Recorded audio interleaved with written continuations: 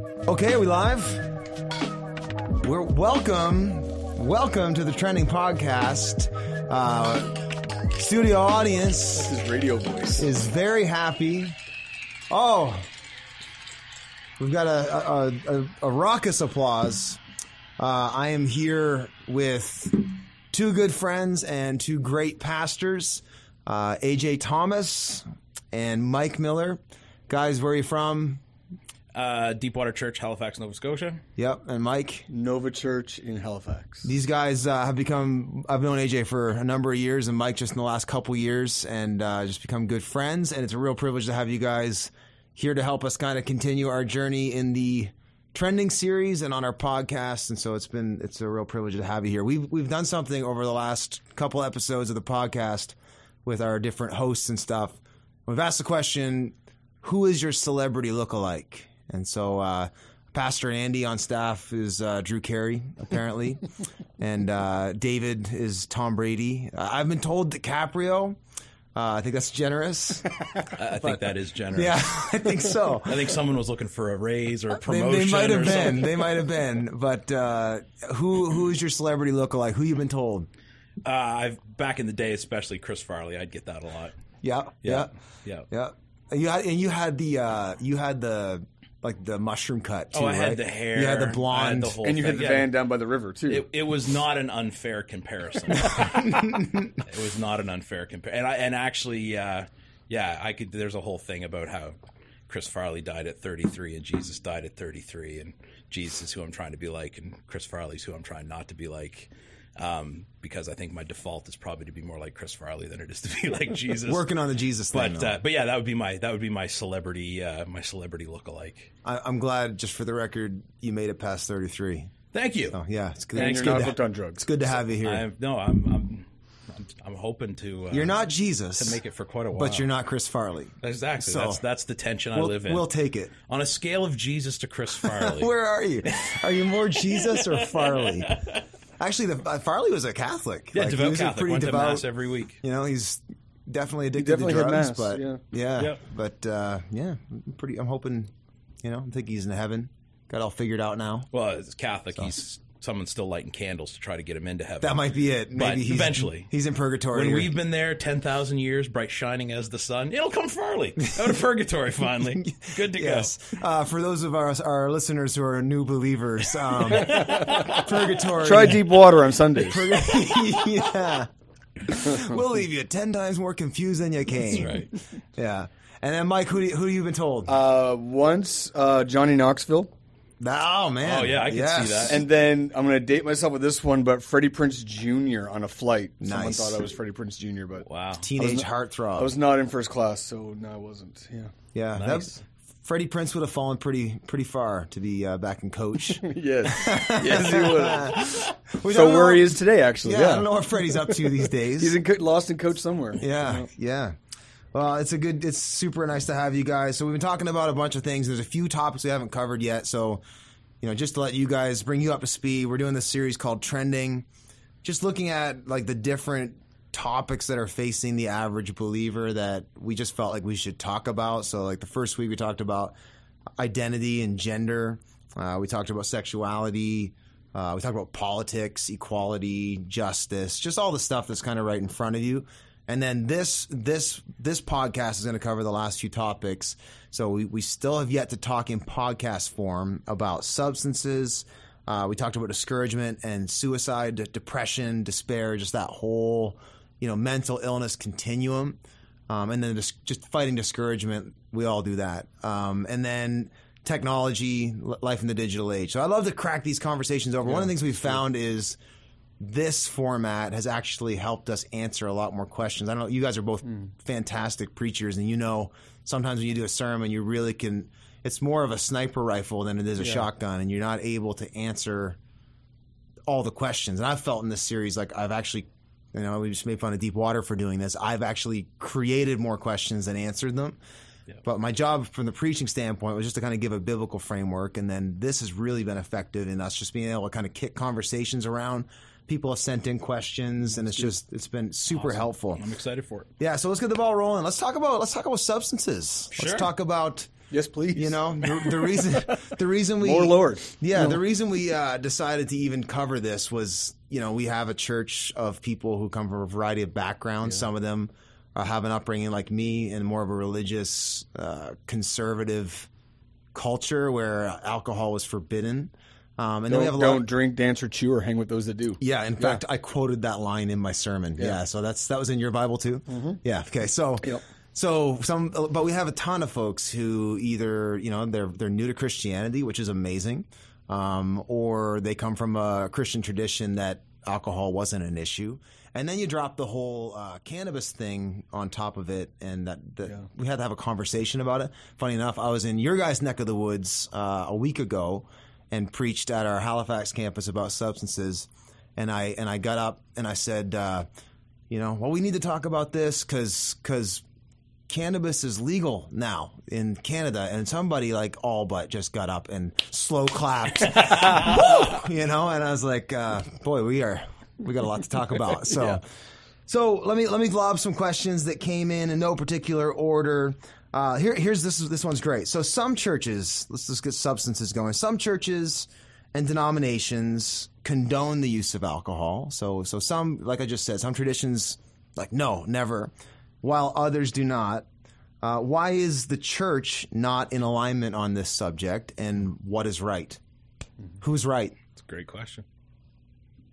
You want to do it, Mike? You lead it up, and then I'll clean it up.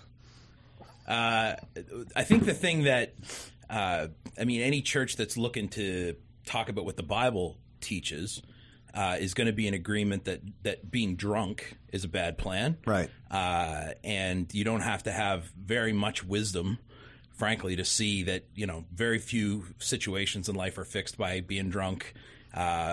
Generally, people make worse decisions, do stupid stuff. Some stuff just stupid, and some stuff stupid and sinful. But it's not a great way to go. And so I think, although there may be some traditions where they don't talk about it as much or speak against drunkenness as much, I think anyone who's kind of trying to follow the teaching of Scripture would have to agree on that. So then when it comes down to kind of the idea of responsible consumption, right, or social drinking, that kind of thing, like not drinking to get drunk, but having a beer while you watch the game or having some wine with a meal. Where different churches land on that is greatly influenced by kind of the history of those denominations, where their roots were. Right. I know for the denominational family that our church is a part of, a lot of our early days were in these frontier towns, kind of hard living towns where, you know, alcohol consumption was a thing you did to blow your family's paycheck at the bar after you got done your shift at the mine or whatever, you know, and it was just heavily detrimental to families. There wasn't any concept in those areas of, a fine glass of wine, like drinking responsibly. Yeah, it just wasn't a thing. It wasn't even on the radar. And so that tradition tends to have a much more staunch stance against alcohol, whereas in other places, other traditions, or in other areas of the world, Europe and that sort of thing, where there is that some places have more of a tradition and an idea of a cultural concept of socially responsible drinking. It's a more acceptable thing. And so for me, that the stance on that comes down not so much to a question of what is out and out sin versus what is acceptable, but more about what is wise and what is helpful. That's good. Right. And so I know for me personally, I'm terrible at moderation. Right. I often say I can't do chocolate chip cookies in moderation. What are the odds I can do alcohol in moderation? And so or special cookies. Brownies. The brownies and cookies you can buy now. We'll talk about that. We'll talk about that next. But so for me, it makes sense to be kind of a teetotaler as a kind of wisdom thing, right? And as a for myself, I wouldn't trust myself to know where that line is. So denominations have put that down from not necessarily there's a biblical reason for that, but a wisdom reason as to, hey, this is leading us to bad places. So for our family, we're going to not do that at all. And, well, it helps keep us away. Sorry, it helps keep us away from, like, it's kind of where's the cliff, but where do you put the fence, right? And so If you come from a tradition where people like to climb the fence and jump on it, then you want that fence a little further away from the cliff, which was that kind of Wild West frontier town thing. Whereas if you are from a place where people know how to climb a fence and just sit and enjoy the view, maybe it makes sense, or it can be. Whenever you see a rule in a church, because someone was stupid once. Right. Like, if you ever see a sign that says no coffee in the sanctuary, it's because someone took coffee in and one day they spilled it on the keyboard. Right. And then there was a sign on the door. So we have to preach the Bible. This is what we were guilty of years ago as missionaries. We'd go into a country and another culture, and we would try to give them our culture, not the gospel. Right. So we have to preach the gospel. But then you live your convictions, and we have to understand the difference. It's not wrong to have a beer. Biblically, It's not wrong to have a beer. Right. But where's that line of drunk, depending on how hungry you are, how much you weigh, what kind of day you had? Is 3 beers holy and 4 beers sin? For me, the challenge, too, is culture is fading away, meaning before it was England was a different culture than Brazil. But now, because of the internet and technology, the Harlem Shake trended in Bogota, and it trended in Halifax, and it trended in Moscow. Right. So now in live time, we're seeing in the church context leaders that we respect and love or admire, and in their behind-the-scenes stories, they're having a pint. And all of a sudden, because we identify with their teaching, their style, their culture, we start absorbing their culture. So we have to know where we are. And I think the bigger question is, I think there's this thing of leadership. We think leadership is freedom. Leadership is actually the opposite of freedom. The present day president of the United States would not be a good example. But let me go back to the previous one, Obama. If he took a day off and went golfing, he would have got crucified over that because of problems going on all over the world. If I took a day off and went golfing, no one's going to cause a problem. He has more power and more leadership than I do. Right. I think we have to ask the question is what's beneficial? Yeah. Paul said it's not what's sinful, it's what's beneficial. Yeah. Is it helpful? And, my father came out of he was an alcoholic. My grandfather was an alcoholic. And I say it this way that, because I've seen my generation kind of like, hey, we're free to do what we want, is why would it be that my personal conviction, this is not gospel. Gospel is drunk is a sin. For me, why would it be the bondage that God freed my father from would be the freedom he took me into? Right. So for me, that's good. And what you do as leaders in moderation, your followers will do in access. And, I might say a certain curse word, but my kids will go further. If I watch a certain level of movie and humor, they'll go further. If I'm having, for me personally, this is my conviction, if I'm having a glass of wine on my anniversary, my kids might be wanting to have a beer with their buddies when they're old enough on wing night. Right. So for me, it's mindful of the end game. It's bigger than what my preference is. Yeah. It's what am I? Because what you reward, you reproduce. Yes. That's my mindset. So we in my sermon I kind of laid it out this exact same way you guys are saying. I said, okay, let's look at the Bible first, and the Bible does not say alcohol in and of itself, or cannabis for that matter, is wrong. It just says intoxication is wrong. But then there's the question of, what's good? Is it bad? Is a JV level, entry level Christian question to ask?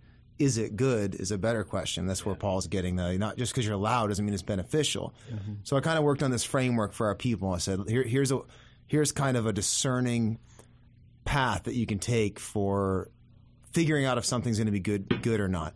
Is it good for me? So it's a wisdom question, right? Like hey, when I get drunk, do good things happen? Is it good? I've got a friend who always says, I've never met anyone who said my life was going terrible, but then I started drinking. Right? Like it's never the turnaround point in anyone's life. And then I met Jack Daniels. But I got hammered. Yeah. And just everything changed and life got better. Yeah. So there's that one. And I think probably in the church, more people need to just be honest with that one even. Like, it's just probably not been good for you.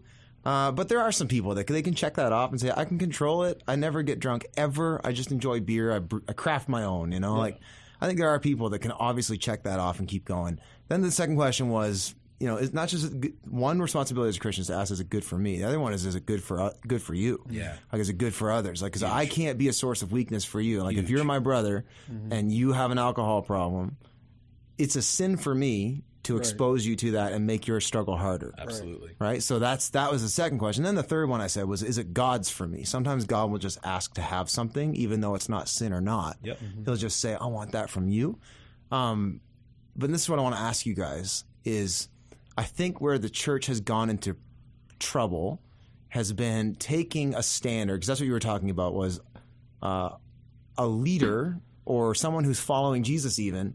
As you mature in that, he's gonna set standards on you. He's gonna call you to higher standards, whether it's for how you're leading your family, what's good for you. He's gonna place standards there, and he wants to fill those with his own blessing and all that.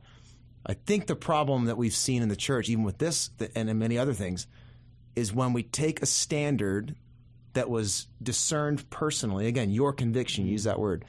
You take a standard and you apply it to someone else, right? So it's like the missionaries coming and bringing a cultural standard to people in Africa who don't have that culture. I think that's probably what's been hard for the average person to maybe navigate, has been maybe handing the law without the revelation. Well, rules without relationship always breed rebellion. Yeah.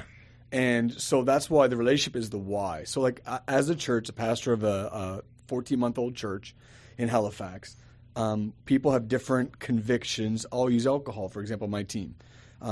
And some of them you see on their Insta stories, glass of wine, having a beer, whatever. And we've wrestled with, is that right or wrong? And we go back to biblical. But then we've said this, but if you're going to be a part of this church, when you lead something, when you put that hat on, you're going to lead a small group. You're going to go out as a ministry group. You're going to, if it puts under the umbrella of Nova, we're alcohol-free in that event.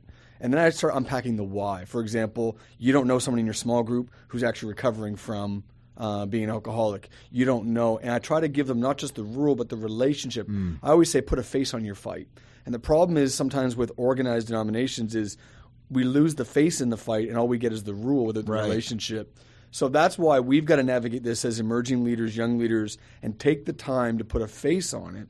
So the second I put my father's face on it with alcohol, people are like, oh, okay, so I understand why it's personal to you. Right. And I think we have to it always starts and ends with people. And that's why organizations, we've got to always fight to make it personal and put a face on our fights. Yeah, that's huge. I think too with the I guess what I love about the kind of that filter that you set up, Brent, is so often I think we have been guilty of handing down the conclusion without the process, right? Exactly. And it's kind of, I go back to my grade school days, right, where the teacher was always like, show your work, don't just tell me what the answer is, show your work.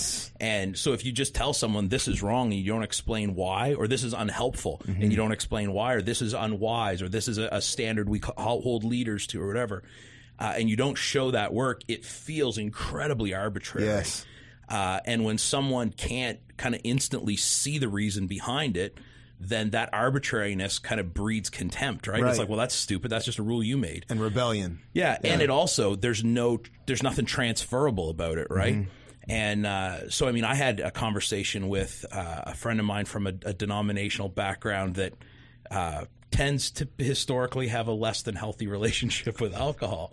And he was asking, like, when the whole cannabis legalization thing came, he's like, what are you guys going to do with that? And I was like, for us, it's very simple. Like, it's just alcohol again. Yeah. All right. But because we kind of have that thought process and have that history and we know how to explain the issues with intoxication, then it's, to a certain extent, I'm not saying they're the same substance, but I mean, to a certain extent, it's kind of the same framework. Yeah.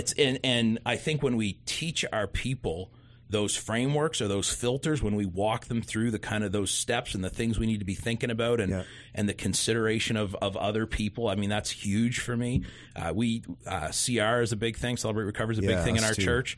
And like, the last thing I want is somebody who's in recovery in CR seeing something in my life that they could take way out of context and completely misconstrue, but still use as an excuse for, well, I can have a beer because AJ can have a beer or whatever, right? And I do think that's part of that. Like, I'm not saying everyone needs to be that way, but for me in leadership, I feel like that's where I need to be. It's being Christ-like, right? To do that. But when you show people that process, then they not only can go, oh, there's where the conclusion comes from, but then they can do that in other things in their life. But that's why it's good I like to show your work.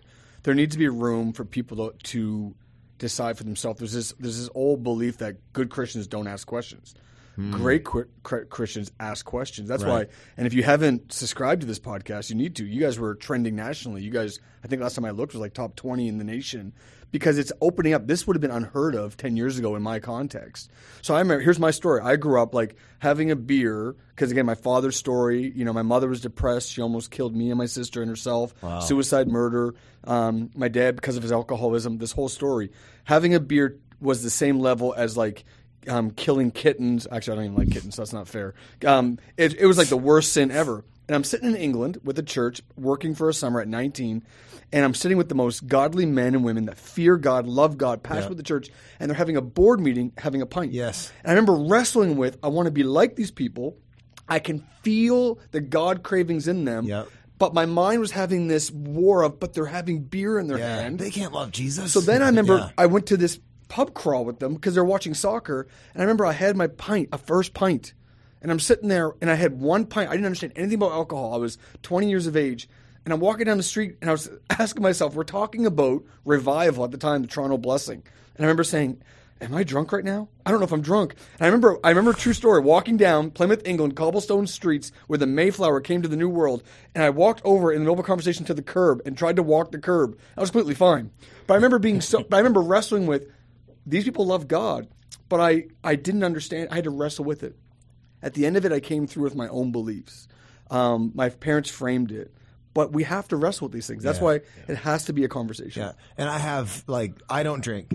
One, because I'm affiliated with the denomination. I said I wouldn't. They put that on me, and I agreed to it. So out of just honor to that and God, I don't. But even if that weren't the case, my own personal conviction, because of being in a leadership role, I'm just not going to. Yep. However, I have many pastor friends and people from other churches and people in our own church community that drink responsibly, and they love Jesus. Yeah. But as a religious kid, like same thing. I had a journey to make there too, because I was just taught that's the devil, and that's just not a substance is an inanimate object.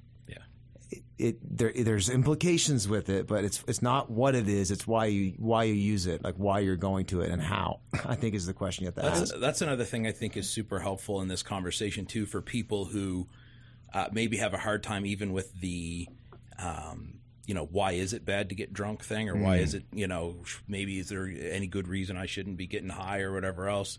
I only drink at home, or I'm not driving. I mean, like even those kind of things, to try to argue that away is to kind of ask that, why do you feel the need to do this? Like, what is this? What's the motive? Yeah. What's this replacing in you, or what's this providing for you? What's the problem that you're solving with this?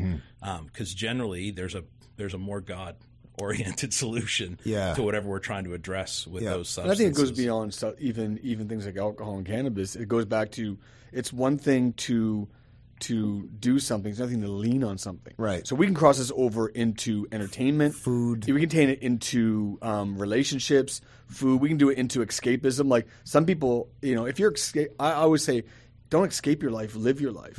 But we have. I know me and AJ have a friend in our area has since passed, but alcohol became his escape to deal with stress. Right. And it wasn't because he was trying to prove something. It ended up becoming a coping skill, and eventually ended up where his life is gone and his ministry was broken. And it was a reminder going, be careful what you lean on, whether that be an entertainment, escapism. I'm always reminded going, because the Bible says trust in the Lord.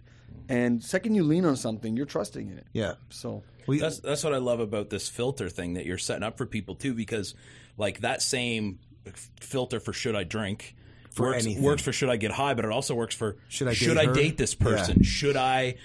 Should I be friends with this person? Should I play hockey 5 times a week? Totally. Right. And it becomes, it teaches people, like when we teach people that, it teaches them a skill set that then they can use in the million less obvious questions of life, as opposed to just going like, I know that I shouldn't date a girl who drinks, right? But she could be, some sorceress or whatever otherwise. As long as she doesn't drink, we're good. It teaches you some of those filter things. Yeah.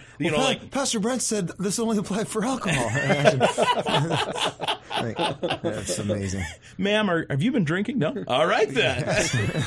Pastor Brennan approves. Sorry, back to your seance. I said to ask that question. Yeah.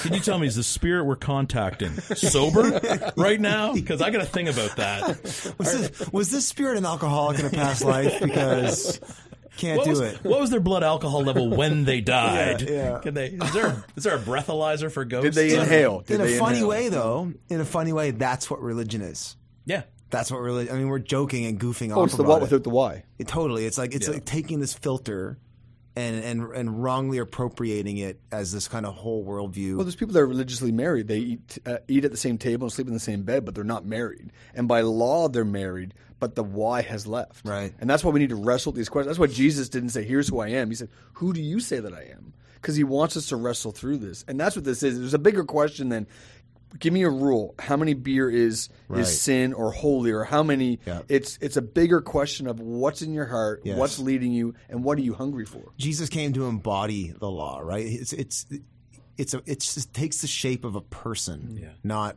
like a platform or a system of rules. One of the last thing I said about it in my message was like, really at the end of the day, if you're going to a substance to replace the someone who is Jesus, that's when you're in trouble. Yep. Now, something I would say to people who struggle with some of that stuff too, or who see this kind of rule or law or standard and don't understand behind it, is one of the things my dad taught me that's been super helpful for me. We grew up in a farming community. Susstown, born and raised. Dairytown. And I wasn't actually born there, but I was raised there. Yeah. On the playground is where I spent most of my days because there was nothing else to do. And one of the things he said, cow tipping necks. He said, never tear down a fence until you know why it was put up. Like never, if you were to take over a farm and you go, I don't see what the point of this fence is, don't tear it down until you know why it was put up. And so one of the things I would encourage maybe younger believers to do, I don't mean age younger, I mean newer to faith. If there's some of those standards that you go, I don't know why this is a thing, give the benefit of the doubt to the smart people who love Jesus, who went on before you, and assume that there is, a reason. Until you have proof otherwise, assume there's a good reason for it. You just don't understand the reason yet. Yeah. Again, take the issue of alcohol, far better to go 3 years in, I realized, I could have a beer with, while I watch the game or while I have some pizza. And that wasn't a big deal. And I missed on 3 years of beer, big deal. Yeah. Then to go, who cares? And wind up in way worse shape because you go whole hog with alcohol or with some other substance. And so it's hard. And I grew up in church around all those rules, but didn't always get the why. Right. And tend to have a real kind of questioning, cantankerous, cynical kind of mindset. And I remember the day that kind of penny dropped for me is like, a bunch of people who really love Jesus and who were a lot like Jesus. Like, we're definitely holy. They had a lot of rules that I didn't understand why they had the rules, but even in their heart, I could see like there's holiness there. There's something legit there to go, I'm gonna let them kind of metaphorically at least have a chance to argue their side of the case before I go tearing down this fence that they built for me. That's huge. Yay! That's huge wisdom, and props to your dad on both the punchy illustration and the cultural contextualization of saying that to you in Dairytown, no less. Like, see these fences, son? Yeah. Anyway, don't tear them down till you know why someone built them. It's really good, really good. I think from your generation, I know you guys are both a few years older than me, but I straddle the Gen X and the millennial line. You guys are Gen Xers. Yeah. I think from Gen X definitely into millennials and now like Generation Z, there is not just a dismissal of fences that were put up, but almost a skepticism. Like you don't know anything. Like I know that really started to come into play with my generation because it was probably the first time in history because of the way the internet came on the scene, and you all of a sudden had these kids who were more quickly averse into the digital world than their parents, that the natural order of parents passing down things just kind of got inverted, probably for the first time in history. Yeah. And I think that's what really kicked the millennial generation, that attitude of, well, you don't even know how to like right click on a mouse, so why are you telling me how to, I think millennials kind of tend to take a certain pride in tearing down a fence too. Like Yeah. it's seen as a good thing. Like I there think it shouldn't comes be fences. from that. I think it really does. And then I think the next generation behind them, the Ys or whatever, The Zs, aren't they Zs. There we Zs? go. Yeah, the Zs. I think they're coming to the point though, and I think this might be an opportunity for those who do ministry with them. agree. They don't even know the fences were there in the first place, right? And so to say like, hey, there are people who live like this. Yeah. I remember the guy was not Generation Y or Z; he was X. But a guy who was fairly new to our church, fairly new to faith, went on a missions trip with a bunch of the guys from our church, and they're all laying awake in bed one night in the bunkhouse at this mission compound, talking about life and everything else. And as often happens when you got a bunch of guys in a room, especially a lot of them were single, they start talking about dating and romance and sex and most of these guys, good Christian boys, they're waiting until they're married, right? They're not sexually active. And I remember him saying, he goes, laying there, it was like I realized I was sitting in a room full of unicorns. Like Or eunuchs, one or the other. He said, I had heard of the concept. Yeah. But I didn't realize there were actually people who lived that way. Yeah. And I'm like I think he was kind of like no, shocked. but for real, you don't really don't? Yeah. Yeah. And they were all like, no, man, like Yeah. that's not what God wants for me. Yeah. And I think we're going to see a lot of that with Generation Z. Yep. Is it's going to be that like, oh, that's a thing. Yeah. Living that way is a possibility. And in some ways, I think it's easier to start with people who are ambivalent to fences, like just don't even know about them, than people who are hostile Agreed. to them. I think you guys, I love your opinion on this, but I do think that presents the church an awesome opportunity, because I do think like the Generation Z are the ones that are going to be the most hungry actually for Totally. someone put up a fence. Well, you talked Someone about give that. me some guidelines. You in talked life. about that inversion that happened. Yeah. With like how to right click. Yeah. And that's just the thing is I think that inversion happened, and we've got and even the tail end of Gen X was that way.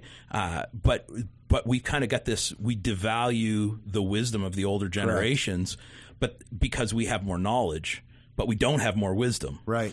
And I think people are going to finally wake up and go like, Value wisdom. being able to look something up on the internet does not tell you how to actually live life. Think of this. The latest update was how to judge how much time you spend on this thing. Right. And there's a thing called screen time. So they're trying to get you off your phone, whereas 7 years ago, I'm like, why would you limit this? We have the world at our fingertips, and now they're going, you know what? We need to go back to putting our phones down. And One talking. Republic has that song right now called Connection. Can I get a connection? It's like, put your phone down face to face. There's restaurants, cool restaurants saying you can't open your phone in here.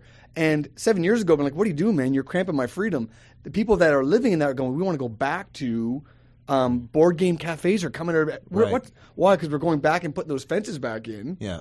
It's amazing how it goes in full circle when you understand the why of it. Yeah. Well, and there's no app for wisdom. There's no technology for Right. wisdom. Like there's no, if your marriage is in trouble and you and your spouse are falling apart at the seams, that tech knowledge or that act, like you can read 1,000 books, but that you need some real life on life stuff, and you need some people generally, I think, in your life who can put fences in place for you. Right. Like if I've been in the place in my life before going, I am dumb enough. I'm the sheep. I can't also build the fences in certain parts of my life, in certain times, right? And so having some people who can just go like, no, just don't do this, even if you don't understand why yet. So this is the church. So information is a travel agent. Churches are tour guides. And the difference with a travel agent is they'll book your flight and say, I hope you get there on time.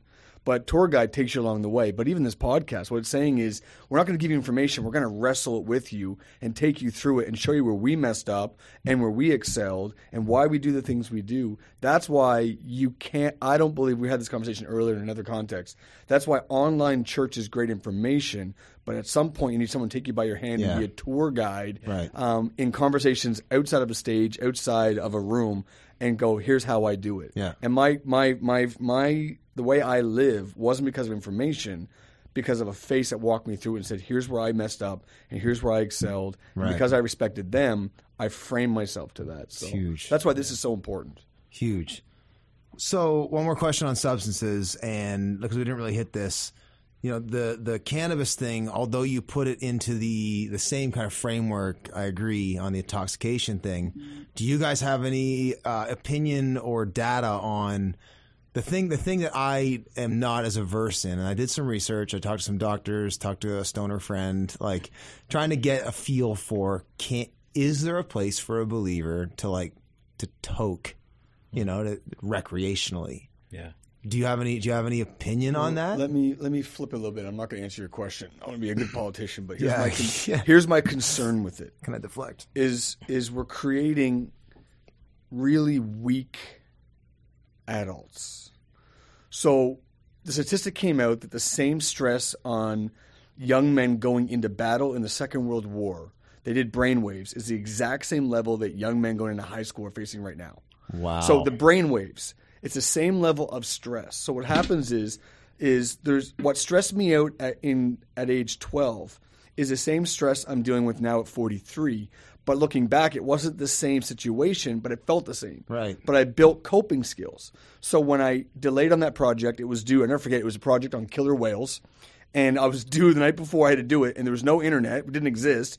We had to go to the library and do you know your Dewey Decimal System? But we were a middle class family. You don't even know. Google it. We had an encyclopedia. We were a rich middle class family. And I remember I had to do a 3-page report on Bristol board, and the encyclopedia had half a page, and I couldn't cut it out. And I remember the stress I felt of procrastination and all this. It's the same thing I'm dealing with a pastor with the church, but I learned a coping skill at 12 the next time. Something about cannabis, it lends it to escapism. Yes. It's all like the whole I can't even. Yeah. It's man, I just got to go home. I just got to get high. I just got to. And what happens is I think we're delaying building muscle that we're going to need. So when you don't get that job, that girl walks out of your life, you don't get that promotion, you don't get your class schedule, and you go, I just need to escape for a minute and get high. All of a sudden, you're going to be 40, and when your wife has that miscarriage, or all of a sudden you lose your job, you won't have the muscle that you should have built at 17. Yeah. When you couldn't get into university and you had to go work for a year. That's my concern with this is it's delaying the growth. So we have the information but not the muscle. Which is actually the heart of God in your life, is to actually grow you. Yeah. Like the thing we said again, it doesn't say you want to grow weed, but God wants to grow you. Good. No, but it doesn't actually say in the scripture anything about marijuana. So we had to look at what's the Spirit's work in your life. And this is what Paul was getting at in Ephesians, where he said, don't get drunk on wine, but be filled with the Holy Spirit. The work of the Spirit in your life is to help you engage reality and enhance your perspective and perception. Not numb and and pot is really there to help you escape and evade, right? And so I mean my take on that would be similar to my take on alcohol, basically being, if you sit on your couch in your basement, roll up a fatty and smoke it, are you going to hell? Yeah.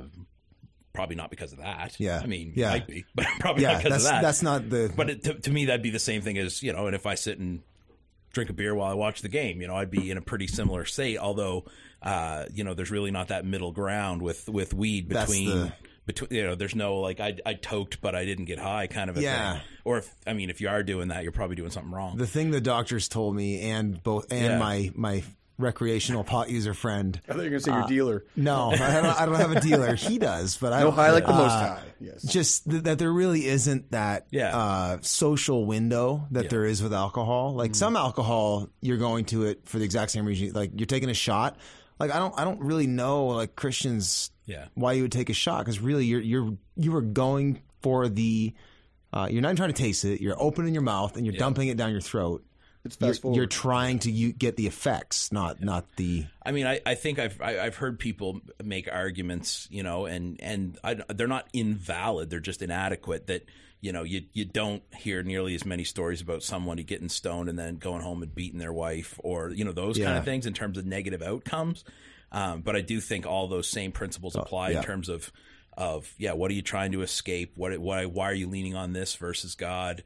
That kind of thing. I do think, and this isn't the question you asked, I do think it's a very different conversation when you're talking about legit medical, 100%, right? I think that there's a place for that, and I have friends who, like, under a doctor's care, have been prescribed cannabis as medicine, who for them the smoking of it is more effective than some of the other modes of transmission or whatever. And to me, they'll go to the same conversation. It's true that the number one, I think it was a couple years ago, was nighttime Advil for people that take the edge off so they could go to sleep at night, and they weren't in pain. It's the same thing. Like, you take Advil for pain. That's what it's there for. Yeah. And in this case, if you're in pain and this is actually treating something, it's different than escaping stress or your life. Yeah, and as Christians, like, you can find some Christians that just don't do medicine. Yeah. Because that's lack of faith. They don't live very long. They don't. But they do. They believe hard. They do, the but whole time. they're cranky. God bless them. Cranky, yes. They don't. But yeah, and that's the totally. I guess I just want to be careful when we say, like, is it okay to toke? Yeah. I mean, again, you couched it well, but say, like, if that is the delivery system that in cooperation with your doctor makes sense medically, yes, then I'm not here to tell you one way or the other. I would encourage a believer to try to, if it's available, to find a different delivery system. Oh, absolutely. Because, like, you can get it in pill form, cream form, oil form. I have friends who are on it medically, and they've said that, like, or I've got one friend in particular who, if it's like he's got the oils and some of those kind of things, but some days the symptoms that those are treating for him are strong enough that those don't touch it, and for some reason smoking it does. And again, it's one of those, I think you'd have to be in a pretty severe situation. This is a guy who had chronic pain issues for years and was on opioids for years and all this kind of stuff, right? And so for me, even like smoking's probably a worse way to take it, even for your health. Yeah.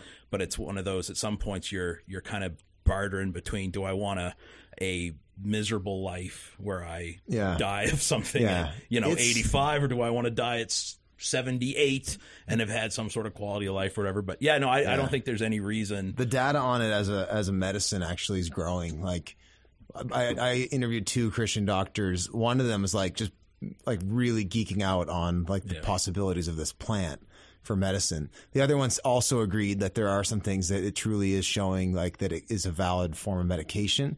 He said, though, one thing that's not fair for it is people are running with this assumption that it's helping all kinds of things, and that's just not really true. It does help certain ailments, but not everything. All right. I was just gonna say, I think the science on that will continue to evolve. To evolve, but I do think too, at the end of the day, like I was in a conversation with some people about this the other day, and somebody said, I think it's just a placebo effect, right? And I'm one of those. I'm like, hey, if it works, if rubbing that oil somewhere or whatever, like if that takes away the pain, who cares whether it's in your head or in your nerves? Sure. Like, to me, if it's a placebo, don't tell them. Yeah.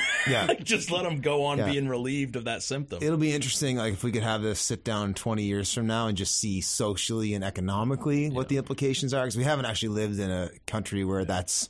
Yeah. And when you talk medicines too, it's hilarious. Like, how often do you hear these like FDA regulated, made in a lab, whatever? Right.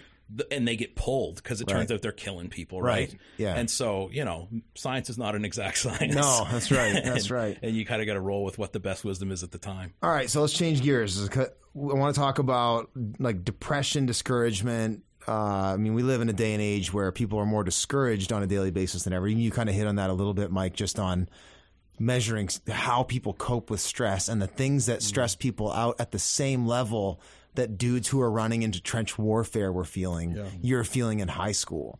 And that's more of a statement on not just like that the pressure's shifted, but our ability to actually manage it. So we live in a time, like, where mental illness is huge. Depression is huge. Despair is huge. And even suicide as well. I think the suicide rates are higher than ever before, and it's happening in people younger than ever before. And so we just cracked that open at our church last weekend, just to have that discussion around it. How do we as believers understand the whole spectrum? And I know there are isolated conversations within that, and that mental illness and being suicidal aren't necessarily the same thing. There's a lot of questions that come with that. I want to get your guys' opinion, because I know you both have personal experience in some of these areas. I know, AJ, you've battled with mental illness yourself. Yep. And so let's start with mental illness. Let's start there, because that's something that's affecting a lot of people. I always start with mental illness. Yeah. So every day. Yeah. So but that's a fair question, because there's stigma associated with it. A lot. I think, although it's better than it used to be, I think there's more data and people understand it a little better. But how do you, as a man of faith, as a pastor, how do you understand the fact that you have you struggle with this kind of fact of life? Yeah. Like, well, how does that work out in your life? Yeah. Well, so I mean, quick background. I was diagnosed with major depressive disorder 3 and a bit years ago, and have been on meds for it ever since.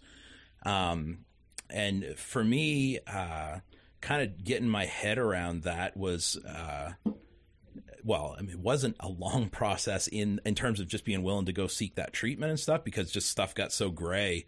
It was one of those, like, I just, like, there's got to be something, right? Like, it kind of was a desperation thing. But one of the most helpful things for me, well, and yeah, I should say there's two sides of depression, right? There's an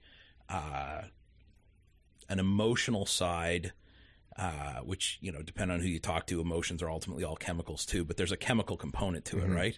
So, like, if you talk to someone who, like, their, you know, boyfriend just left them and their cat died and they lost their job and they're going, man, I feel really down. Like, you're just sad because your life is terrible. Sadness. Right? Yeah. Like, that's, and it might last for a while, but that's a different thing than clinical depression or anxiety or whatever else. Do you think there's a lot of people that are caught up in what is sadness and calling it mental illness, or is that an assumption from a guy like me who doesn't actually have mental illness? And maybe. But I think most people, like, very few people go to it. I think there's people who would say I'm depressed, right? Which it's one of those. There's like small d depression and capital, you know, or there are people like, oh yeah, I'm so stressed out, which is a different thing than actually having like a chronic anxiety condition, that sort of thing. And there is a connection between the two in that, like, enough of those hits can push you to that place where there is a more clinical thing, right? In the same way that, you know, you may have a sore knee, but not a bad knee. But if you get a sore knee enough times, eventually you'll have a bad knee. Right. Okay. And so that's helpful. Yeah. And so it's not, there's both, and it's not always either or. And I think there's an aspect of, I mean, it's studied that mental illness has a genetic component to it. Like, it's a thing that can be handed down. Okay. Like, if there's a history of mental illness in your family, it predisposes you. Doesn't guarantee anything, but it predisposes you more to that. At least that's, I mean, I'm not a medical doctor, but that's my understanding. Are you a non-medical doctor? You said that like there was another doctor you were. Well, I'm a doctor of doctor of love. Yeah.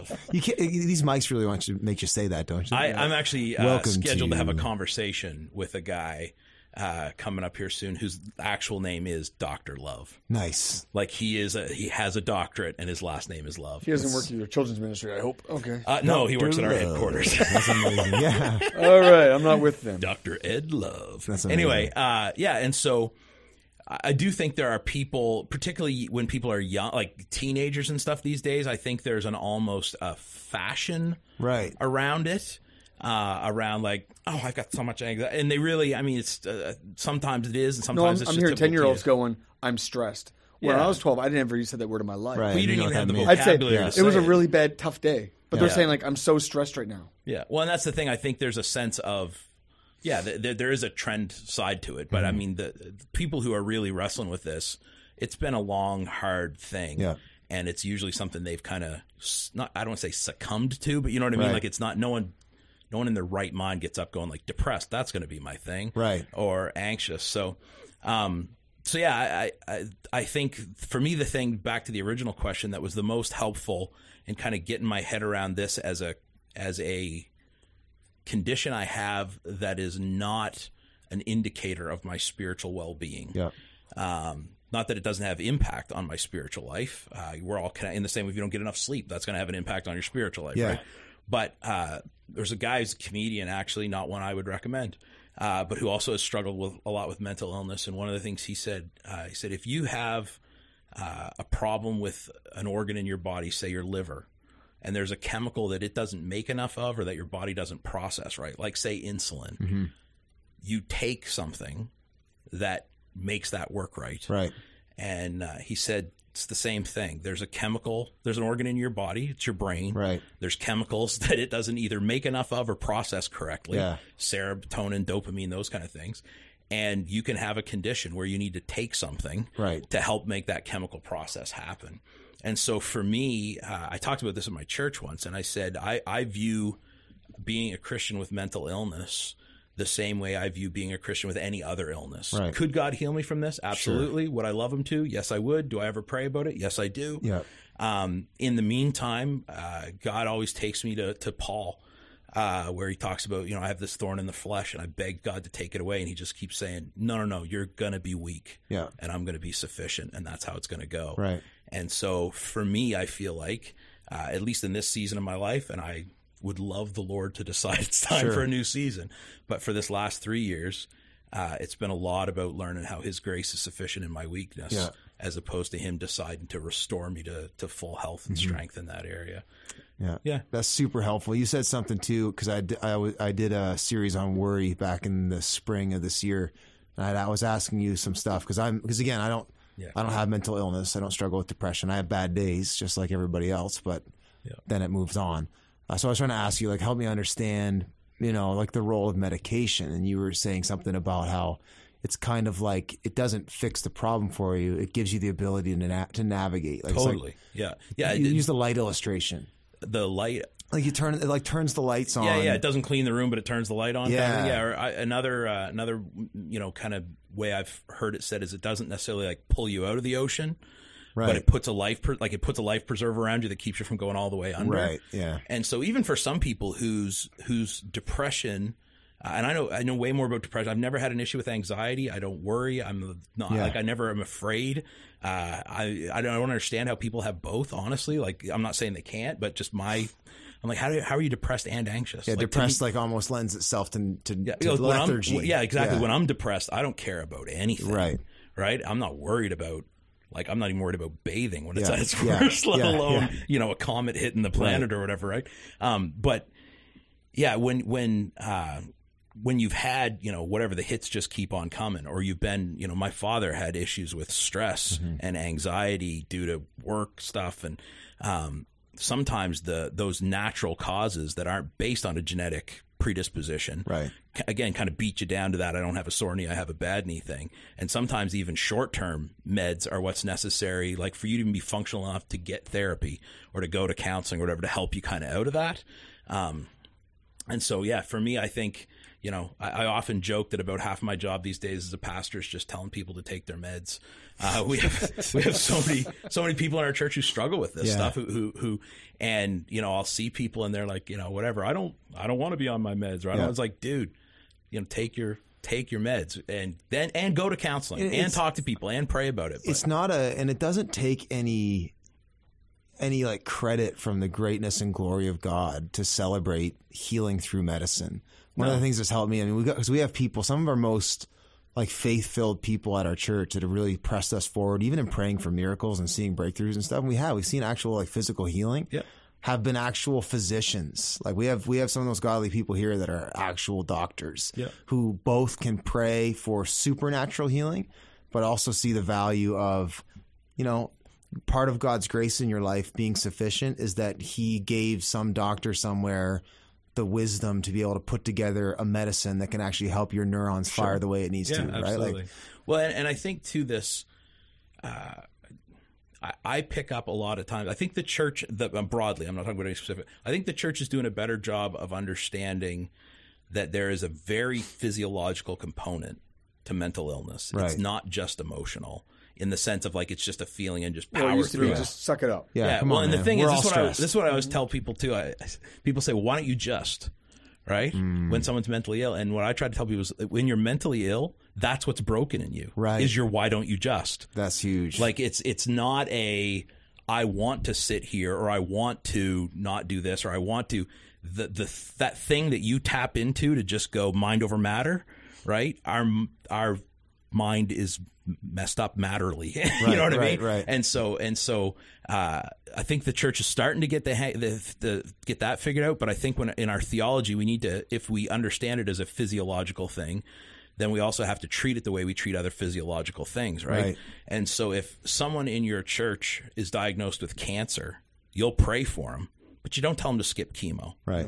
And if somebody in your church has arthritis, you pray for them, Right. But you don't tell them to stop taking their Tylenol or whatever, Right. right?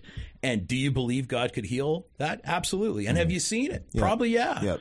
But you don't just default to Right. either you're like, and you wouldn't look at that person and go, man, what a bad Christian with that arthritis, Yeah. eh?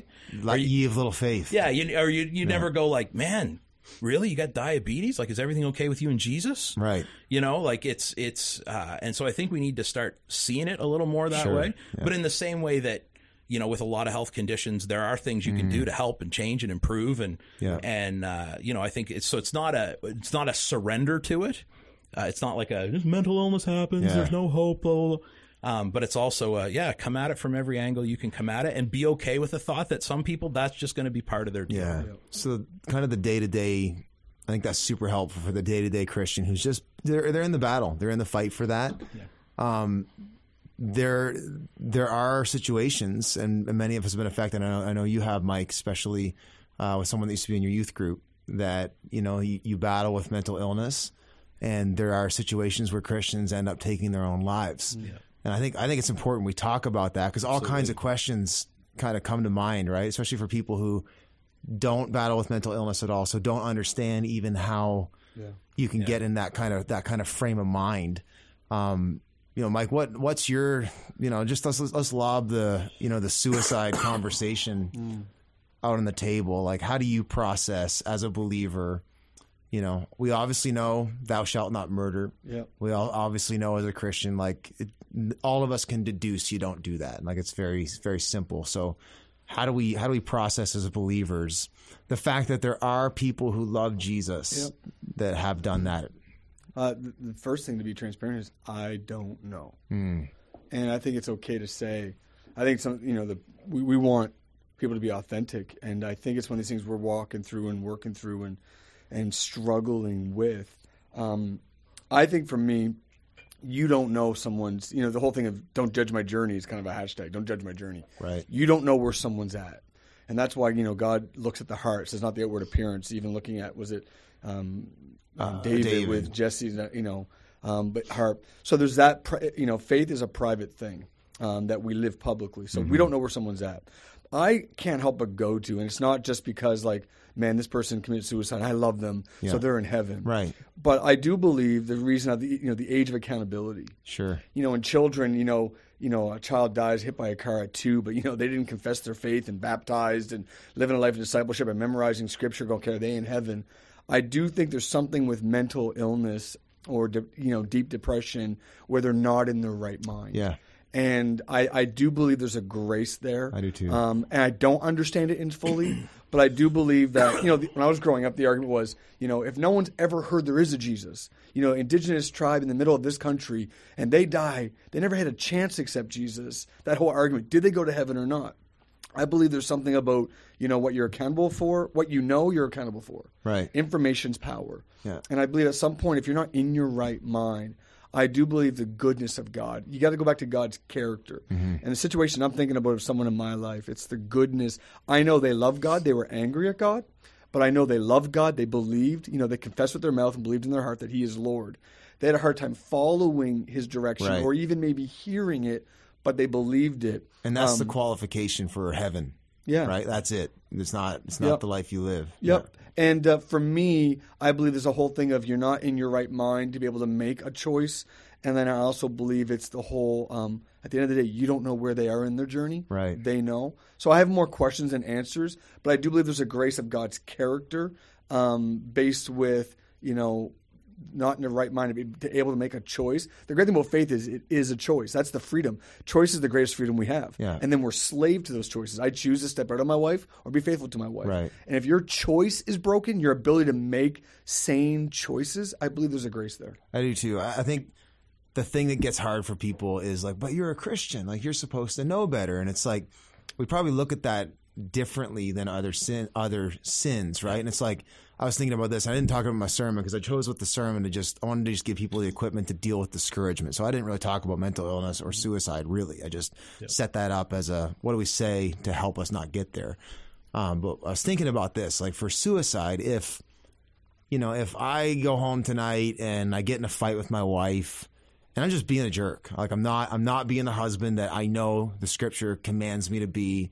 I'm being selfish and self-absorbed and just a child. And I walk out of the house and I slam the door and I get in my car and I drive off and it's snowing outside and I slip on a turn and go into an SMT and I'm done. Yeah. I died in sin. Mm-hmm. Like I died acting in a sinful state, making stupid decisions, being entirely selfish in a moment of weakness. I don't think that takes me out of heaven. I confess my sins, I put my faith in Jesus. That's entry into heaven. I think the same thing can be applied for the believer who takes their life. Yeah. We would all say you're being entirely selfish. It's a moment of weakness where you clearly aren't in your right mind. You aren't thinking clearly or what honors God or other people. I think that kind of would transfer in that scenario that I don't think God's going to judge your eternity because of one moment of weakness. And I do want to say this. I know we're kind of maybe jumping ahead. Maybe want to come back to where we are in the point. I do want to jump. There is something so spiritual about suicide. Oh, yeah. And I think it was 1774. There was this book. I heard a friend preach on this, and I just thought it was brilliant. And there's a thing called the Werther effect. Now there's a story about, I think it was called like the young love of Werther, about the story of a young man who lost his girlfriend. It was 1774, this novel, and because of that, he shot himself with a pistol. And suicide rates started escalating in the States. People started reading this book. In 1774, they banned the book. There is something about copycat. It's proven that whether it be Anthony Bourdain or is it Linkin Park and suicide, Kate Spade, it was all like in a matter of weeks. It spikes. Yeah. And I believe what you reward, you reproduce. Mm-hmm. And reward isn't just it's whatever you give time to. And there are people that are struggling and they'll attach to something going, I feel enough of that. And this line, I talked about it Sunday, said, don't make a permanent decision on a temporary problem. Yes. That's why I think part of our job as a church is to preach seasons and hope. Yeah. Going, like, I go back to Judas going, if you just hung on a little bit. Yeah. And the whole thing of anything, whether you walk out of your marriage or take your own life or quit a job, is don't make a permanent decision on a short-term problem. Yeah. And that's part of I love technology and we're globally connected, but when I was growing up, you never heard about suicide. In the paper, it'd be, died suddenly. Yes. And you weren't sure if it was a car accident or suicide. But now, I would challenge people listening to this podcast right now to go into the subscribe button and comment, and just comment me. If your life has been affected by somebody in your circle taking their life, not you personally, someone, maybe you struggle or someone I bet there would be hundreds of comments because it's only increasing. And I think it's one of the frontline battles that we have to lean into as a church, because there's been not a celebration of it, but because there's been attention put on it, there are people that don't have the same coping skills that go, you know what, I want to escape. Yeah. And I spent 2 years traveling full time. And the number one call I would do for depression, and I'd say it's more than just a bad day. It's more than just sadness. It's like a darkness. It's been a long time you can't escape, and you feel like you're drowning. And I'm telling you, 80% response rate. Yeah. 3,000 people, you'd have 2,000, 2,500 come to the altar. It is an epidemic in our youth right now. Yeah. And I believe for every giant, God wants to raise up Davids. That's why I really respect AJ. Even on social media, talks about I'm having a bad day mentally, and it's not venting. It's like a healthy vulnerability, but he's leading through it. I think as leaders, we need to have these conversations. Yeah. This podcast wouldn't have happened 5 years ago. I think though, to have that, to flip the lights on, though, that this is a spiritual conversation too. And there's a difference between depression and oppression, right? And there's the depression component that we do all agree that there's a physiological thing there. There is also that kind of darkness that I believe is a spiritual thing, and that needs to be battled in its own right. Not just I need to take my meds. It's I also need to have the mind of Christ. I need to know how to actually recognize the spirits. And I think suicide ultimately is the enemy having his way with someone. He is trying to destroy people. Yeah. And that is such a we had a service a couple months ago, and we sometimes will do these prayer times and we'll just say, hey, we're praying for these things today. If anybody's feeling this, just put your hand up and we'll gather around you and we'll pray over that. And we got praying, and God kind of prompted me to pray for just for people who are suicidal, and you could feel it in the room. Like you could feel the spiritual shift, like God was doing work, and there were spirits at play that God was like, I want after that. And I think you're bang on. Like, I think the church needs to really approach this conversation from a spiritual standpoint. And take it even further is like, I love social media. Follow me on social media. It's AJ Thomas at, you're a good follow on Instagram, legit. I love it. I do. Like, I'm not that guy going technology, but I do love it. But what's happened now, it's like Castaway the movie. It's like you're dying of thirst, but you're surrounded by salt water. Yes. And what happens is it gives the illusion of connection, but it's isolation. When I was growing up, you knew who your friends were because you'd see their bikes on someone's lawn. Or you go to school school Monday morning, and there was a pool party on the weekend. Oh, cool. Now people in live time are seeing things they're missing out on. Yeah, I'm not there. And it gives the illusion of connection. Like, friends were like, yeah, who'd you hang out with? Oh, this guy on Friday night. But they're actually in their own home, online, playing Fortnite, and they were with their buddies, but not in the same room. Yeah. Statistics and science has proven, you take a newborn who is intensive care, they say the mother or father needs to touch that baby through the incubator, because if it doesn't get human touch, it'll die. Prisoners, it's torture. Solitary confinement, it's in prisoner of war camps. They put them alone, they go mentally crazy. Yes. The problem is we are alone, but we think it's like the Matrix. We think we're with people all the time, texting we're with each other, but we're on our phones. Yeah. And I believe we are surrounded by water we're drinking, but it's killing us. We're starving for connection. That's why local church matters. Yeah. There's something about being in the same room, slapping a guy in the arm, being a little sarcastic, being spiritual, being real, playing basketball, going out and having wing night together. There's something chemically God made us. Yeah. Isn't it interesting that Adam was with God in the garden? He walked with him. The Trinity was with Adam, and God says, it's not good for man to be alone. Yeah. He wasn't alone. He had God. Yeah. God's not enough for man. Yeah. He said you need a woman. Yeah. You need companionship. Yeah. I believe a part of this is linked to we've never become more isolated. I've never seen suicide spike and depression. Yeah. I believe some of it could be hormonal and food and all that stuff. It's got to be linked. But I do believe it's community is a part of the solution moving forward. 100%. Real community, not just online. Yeah. I believe that. I want to circle back to what you were saying, Brent, about the spiritual component of suicide and mental illness in general. That I think there's two errors we can make when we're thinking about this, and one is to make it only spiritual, right, or make it only physiological, right. Yes. or make it only emotional, right, or only communal. Right. Yeah. Or make it all three, but because we don't have a solution to one of those, ignore the solutions we do have to the others. Right. Body, soul, and spirit. Sure. Right. Yeah. So for me, I think, the question of, like, for me, is depression physiological? Yes. Is depression spiritual? Yeah. In this, at least in the sense of, like, the enemy is a jerk, right? And he'll find where you're weak. He's squeezing on your weaknesses, right? For exactly. Sure. And so, in the same way that someone who, is owning a nice car, is that bad, or just the case that you own a nice car? Like, sure. If you go, man, I could feed all these orphans, or I could buy a sixth nice car, then for you, owning a car has become an issue of spiritual attack in your life, right? Like, there's a greed or something there that the enemy's, or again, we talk about when you're overtired, you tend to, when you're sick, you're not at your best spiritually, and the enemy will try to capitalize on that, right? Jesus was hungry in the desert, and that's where the enemy came at him. Exactly, It's a natural weakness. And so I think one of the things that's helpful is to go, my depression in and of itself likely isn't a statement of my spiritual weakness in terms of distance from God, but it is a place of weakness in my life. Right. And the enemy will absolutely capitalize on that. Yep. And so you can't say I'm a terrible Christian because I'm mentally ill. Right. But you also can't say I'm mentally ill, That's just how that is, and I can leave that on a shelf somewhere and not worry about it. It's.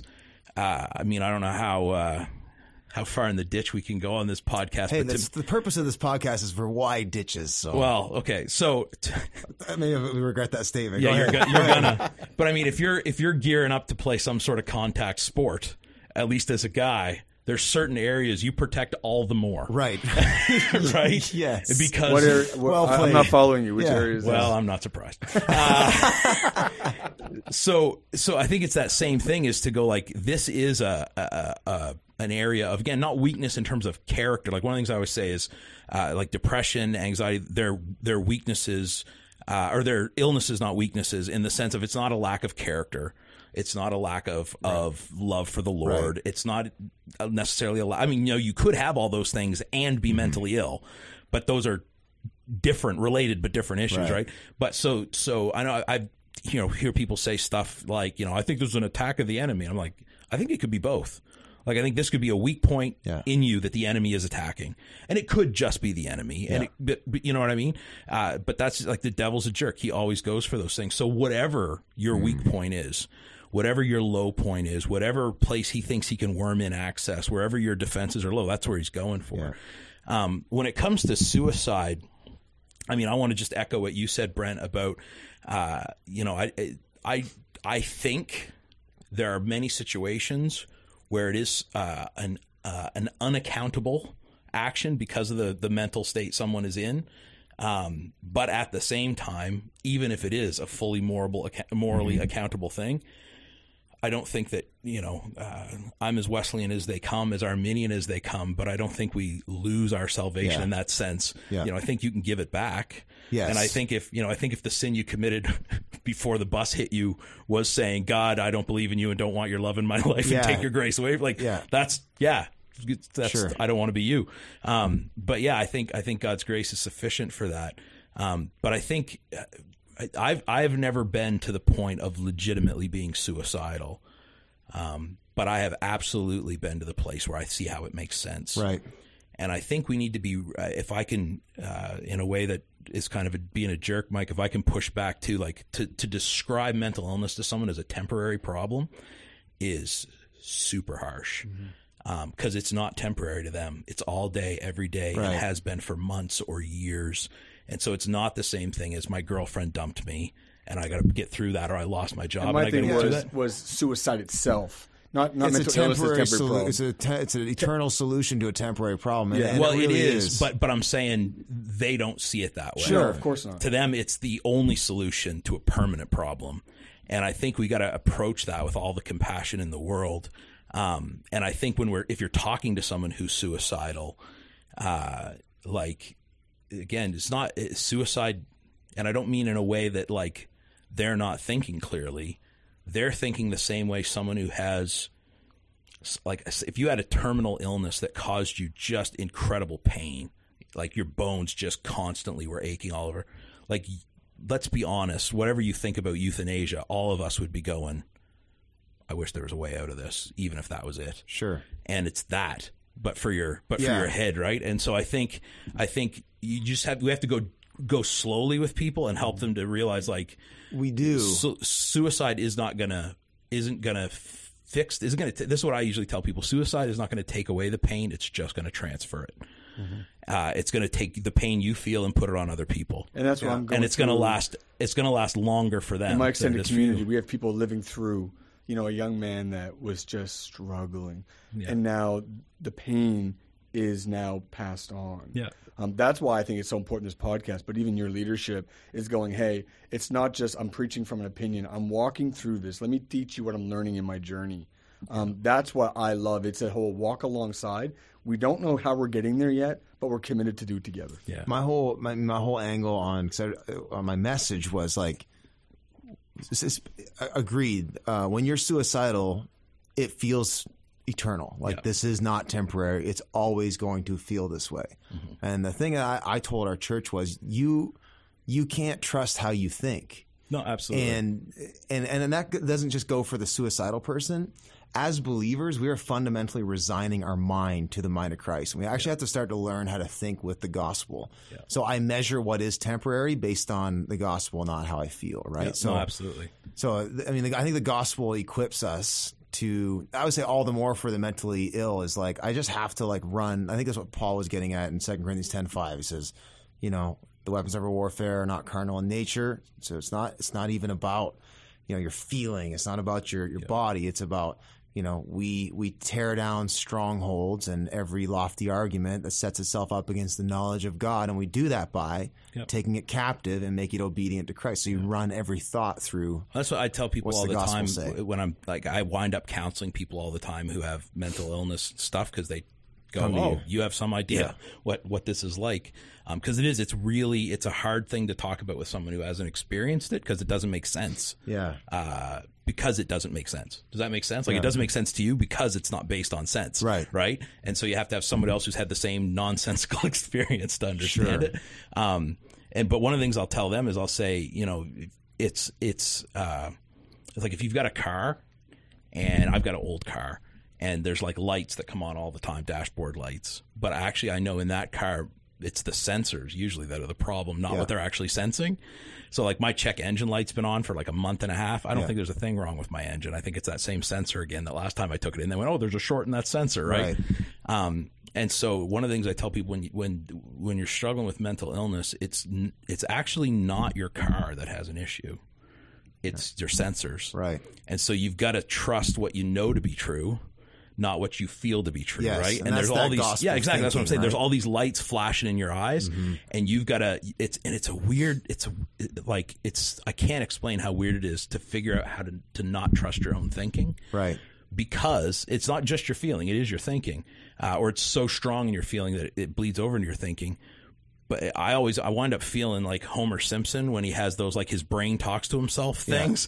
Like, you know, it's like, don't be depressed. like it's that kind of thing where the whole world's terrible. No, the whole world's not terrible. Like it's this weird internal thing. And I think one of the things that's really valuable in that kind of anchoring yourself in what you know is true in Scripture and ignoring until such time as they align your feelings or your kind of intuitive sense of things does go back to that whole community thing and giving other people permission to say, like, to tell you that. Yeah. Like, I'll sit down with people and I'll go, like you have to fix it either. No. I just sit down with people and I'll just say, you need people to talk to you. Yeah. To go, let me tell you how you're actually doing. Yes. And man, I can't tell you how often I get to do that for people. Right. But, I'll have people who are, everything's terrible and I don't know what I'm doing. It's like, you have tell me how many friends you have in this church that are close that you would trust with anything. Well, there's Yeah. All right. Do you have a job? Yeah. Do you live inside? Yeah.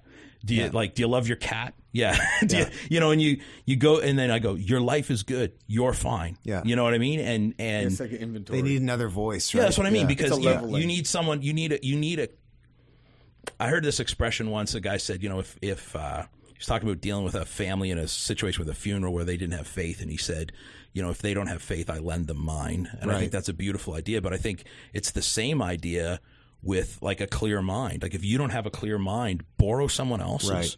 Like have people in your life. Yeah. That's what encouragement is, lend encouragement. Yeah. Who can go, here's the objective, and we all need that at times in our life. Yeah. Like when your thinking is muddled, you need an outside voice to speak into that. But if you're mentally ill, like that's the condition. Your thinking is muddled, and having people who can just, even if it's your spouse or whatever, who can just go like, everything's okay. Paul is trying to say though, with taking thoughts captive, like to learn to think with the gospel, like even on basic stuff, like, okay, the gospel says I don't have the right to take my own life. Yep. It's not mine, it's his. I've bought with a price. All those things, like the gospel speaks to those things. So even if you don't have a friend, like I think it's contingent upon the church to start to teach people how to think with the gospel, so that if I can't run over and talk to AJ today for him to tell me everything's okay. I need to learn how to look at the cross and let that tell me, for sure, hey, this is temporary. Even though it doesn't feel it, this is temporary. I fix my eyes not on what is seen, but what is unseen. That's eternal. Well, and that's what I'm saying. Like as a way to disciple people who have mental illness, right? To teach, like to help them, teach them that discipline by going, like here's the list. Yeah. You know what I mean? Or here's the filter. And this is true. Here's the whether you feel it or not. And so like I'm not Mr. like I don't. When I say I'm talking to people, it's after church on Sunday or if they make an appointment. Like I'm not their person they can text at 3 in the morning. So if it's 3 in the morning, But you'd be awake. I would, but I'd be doing something else. If Whittling something. If it's 3 in the morning, you can do this on your own. Like, you can walk yourself through this list, right? So this is the thing too is I do believe every generation has their own battles. And if you're listening to this or watching this, like this is one of the ones we're in. I'm thankful I've never had mental illness. I've never been suicidal, but I'll say this. I've never been more aware of my mental health than the last 13 months. And I am always kind of doing that whole, am I all right? You know, when you fall down, you're like, am I all right? Am I all right? You ever stand up, you've been sitting down too long, your legs are asleep, you're like, okay, I shouldn't walk right now. There's been times in the last year where I'm like, okay, I'm not going to walk right now and make a decision because I don't think I'm great. And I've had to I know I have friends that have erased social media from their phone, not because they're angry at somebody. It triggered something. They go, I don't think I'm okay with that. And there's other people. I'm very selfish about my mental health right now. And I've never been that way in my life. I'm 43. I've never struggled in my life. I've been through some really tough stuff in the past. My life is probably the best it's been in 15 years. And I've never struggled more with, I feel like things want to creep in. I think it is some of the battle we're in this season of world history. But I'm very selfish with my mental health of going, that makes me feel like I'm a little too far spent. And I'm just very aware. I think it's important to take inventory and to be selfish going, I need to look after me. Not in a selfish way of I'm going to do me and forget everybody else, but am I okay? And take the time. You know, Jesus died for our sins. We don't have to walk around like we have to. Right. And we don't have to die for the church. Someone said we're the sower, not the savior. Especially as leaders, we think I just give my life. Yeah. We're the sower. Yeah. And at some point, I'm like, you know what? I can't solve your problem if I'm not okay. And I've been a horrible pastor sometimes in the last 13 months because I knew if I gave one more call, one more visit, I'm in a real risky place. Maybe not suicide. It hasn't gone there. But to the point where I'm going to be in a slump I'm not going to get out of. Right. So I just encourage us to be more selfish than ever or more aware of how we're doing and try to read yourself. I think it's important. I think it's interesting you say it's been in the last 13 months, which is the time since you started Nova. Yeah.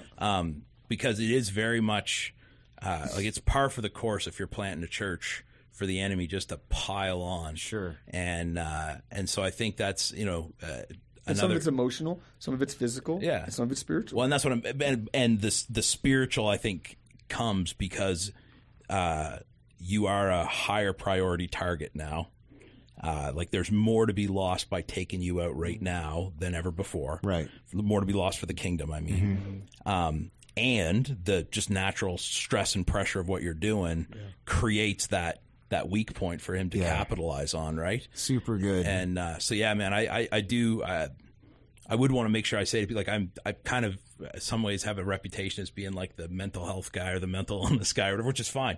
But I do want to make sure, being loud and clear to say that if you got a mental health issue that's diagnosed by a doctor, treat it medically. Yeah. But don't presume that that's all there is to it, right? Yeah, and don't see it as a thing that's completely isolated from the rest. I think one of the things God's taught me through my journey is that we are so much more interconnected than we realize.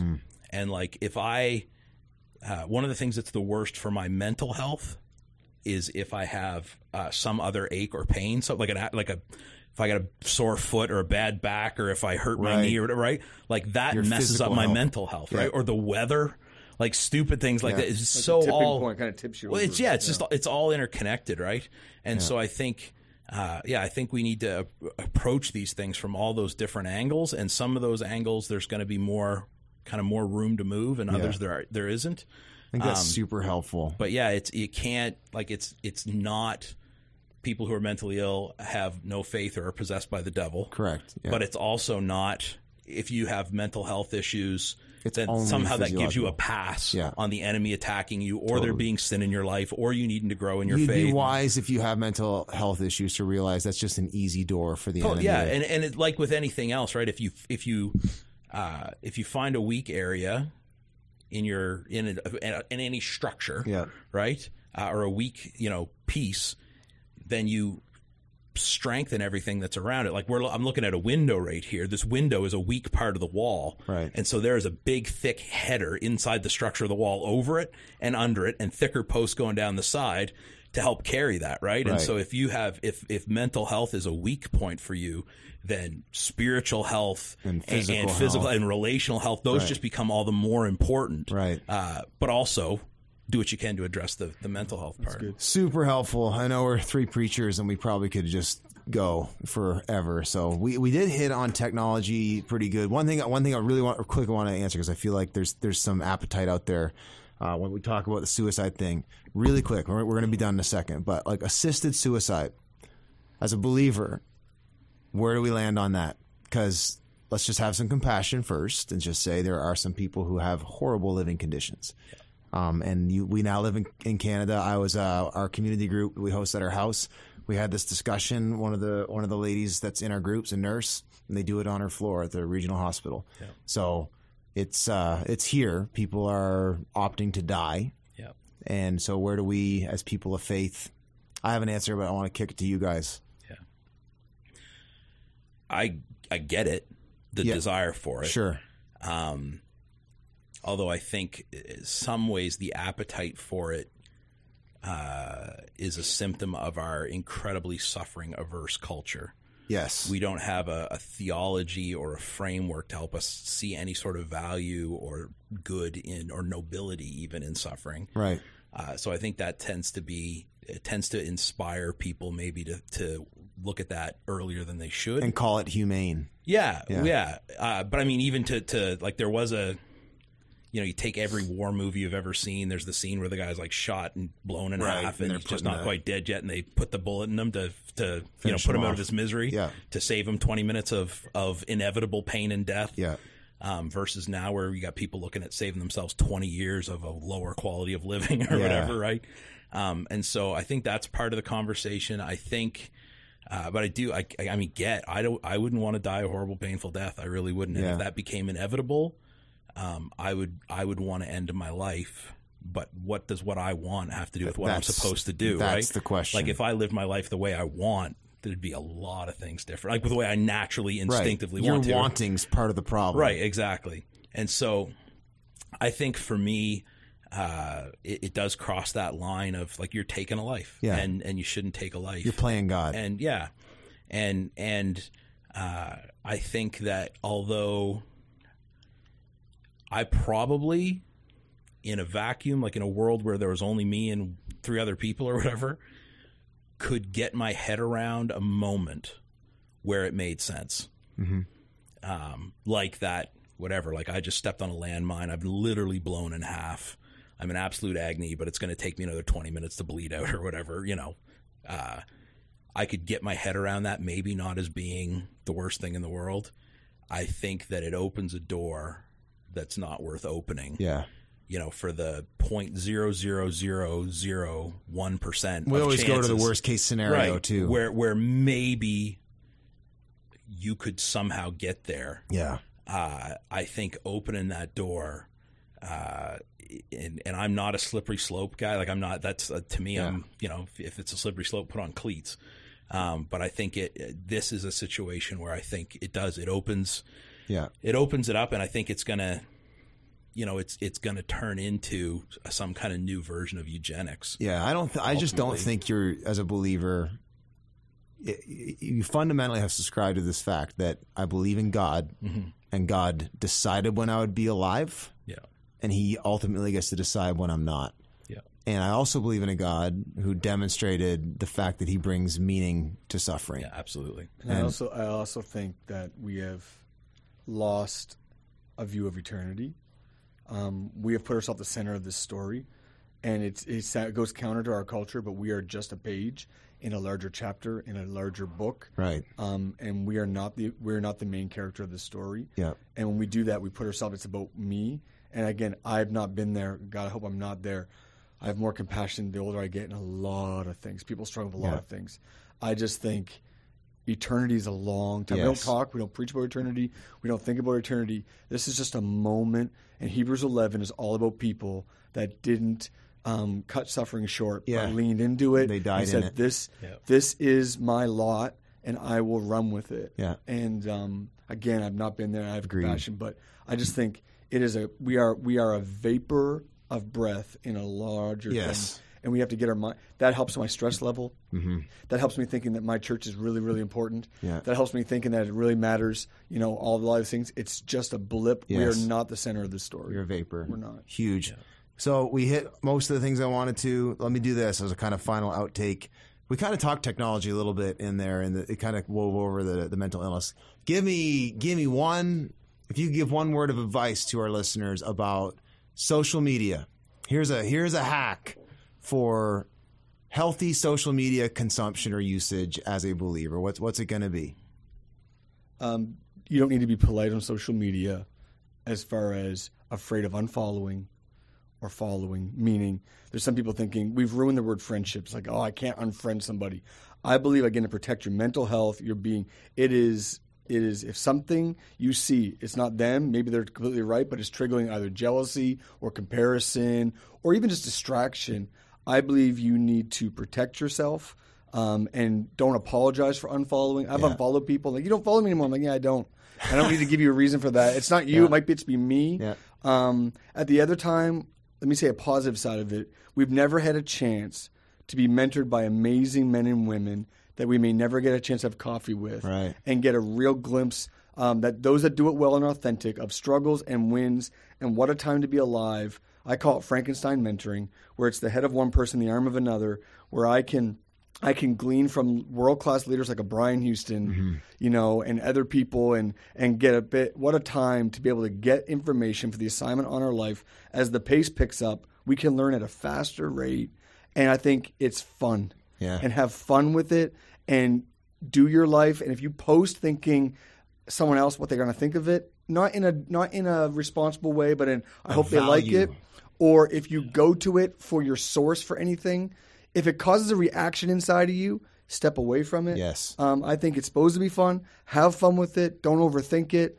But do know that what you reward, you'll reproduce. Yeah. And be very mindful of it. But I think what a great learning tool, and I celebrate it in moderation. You follow the Mike Miller, right? It's the Mike Miller. Real Mike Miller. Real Mike Miller. Not the fake Mike Miller, real Mike Miller. Real Mike Miller on Instagram. Really. Are you on Twitter? Mm-hmm. Yeah. We don't tweet as much. There's only me and AJ are only left on Twitter. Actually, AJ's only on Twitter. I left Twitter months ago. Oh, really? That shows you how much I'm on it. I unfollowed him. I'm only on Facebook, but some of us don't have personal profiles on there. We're only public personas. I have my face in the book. Here's a fun fact. The reason I went to the public figure thing was exactly this, though. It was I can't keep up with this. I'm having access.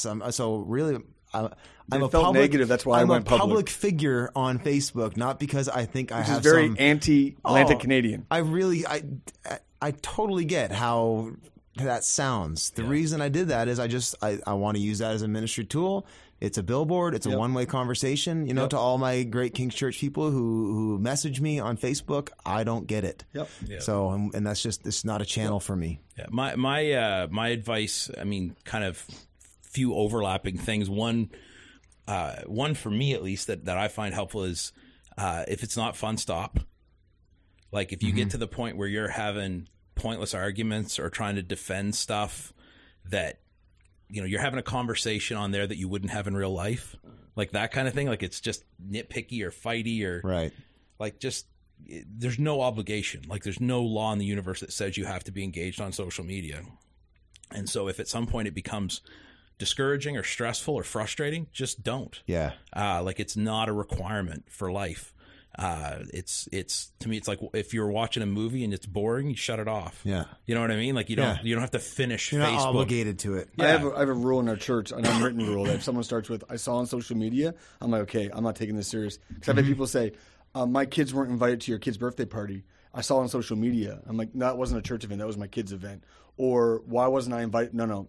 That's we're not going to live in that world. Yeah. It's been the cause of a lot of things. Yeah. And so it has to be fun. Yeah. Or if it causes a reaction, you got to look at that. I try not to connect with people on social media. That to me, social media is a method of efficiently keeping up with people I would really like to keep up with in real life. Right. And so, like, you guys would be examples of that. And I've got like pastor friends from far-flung places who, like, that's the best way for me to. I just, don't have the time and the bandwidth to like text each one of them individually. Right. Oh, just they to celebrate shoot their the anniversary in Mexico. Really cool. I'm glad yeah, I got yeah. to see that. Yeah. Or hey, this is a new thing they're doing. That's cool, or whatever, right? And so for me, like, I'm not trying to build followers. I don't have. For me personally, this is probably irrelevant to most of the audience, but as a pastor, I'm not friends with anyone on Facebook who goes to my church. Huh. Just like not even my staff. Yeah. Because like if you want to talk to me, Come to me. Come to me. Yeah. Like, and so it's either people who, mostly it's people who don't live in the same city as I do, or it's people who live in the same city, but our circles are different enough that I wouldn't bump into them otherwise. The point is, you use social media. You don't let social media use you. Totally. Yeah. It's how I connect with the people I want to connect with. Right. And yeah. And then, the other thing I would say about it I'm not the only one hearing that, right? is it was in my you're own not head having for a a stroke. The other thing I would say Burnt about toast. it, is you don't owe people, sort of like you said, you don't owe people engagement there. Yeah. And so if someone sends you a private message, you get to it when you get to it. Yeah. Like, you don't have to stop in the middle of supper to answer it, or you don't have to not, like, to me, it's just it's not real, in the sense of, like, if someone this is why I don't follow anyone from my church, so they can't send me messages. But if someone sends me a message via Facebook, that's not on my list of people I need to get back to. I probably will eventually, but not in the same way as if someone calls my office or sends me an email at work. Like, to me, that's that's someone I should acknowledge at least that they've contacted me. I don't follow my own father on Instagram. AJ is notorious for the greatest auto respond emails. Like, you know how you can set your email to do auto respond? Some of his are legendary. Like, hi, I'm currently on vacation, and he describes what he's doing. I don't care about like, your message. I'm having more fun than you. Yeah. Guys, my pants don't have a button because I'm on vacation. It's been a pleasure. Yeah, it's been super helpful, and I know the people, not just the King's Church, but the extended, online family who will watch this will really be helped. So thank you. Thank you for taking the time. And if you made it to the whole end of this hour and a half, probably I will now show you my belly. No. Just kidding. Thanks for having us on, man. Yeah. And we love King's Church, and we love what you guys are doing in our region. And it's a huge encouragement to the broader community. Awesome. And so legit to the King's Church family. Thanks for the way you help set the pace in Atlantic Canada. Awesome. Our privilege. That's a wrap. Listen to this. Listen That's what Freddie Prinze would have heard his whole life. When you close it. No. Awesome. Beautiful. Thanks, guys. That was fun. Thank you. Thank you. Woo.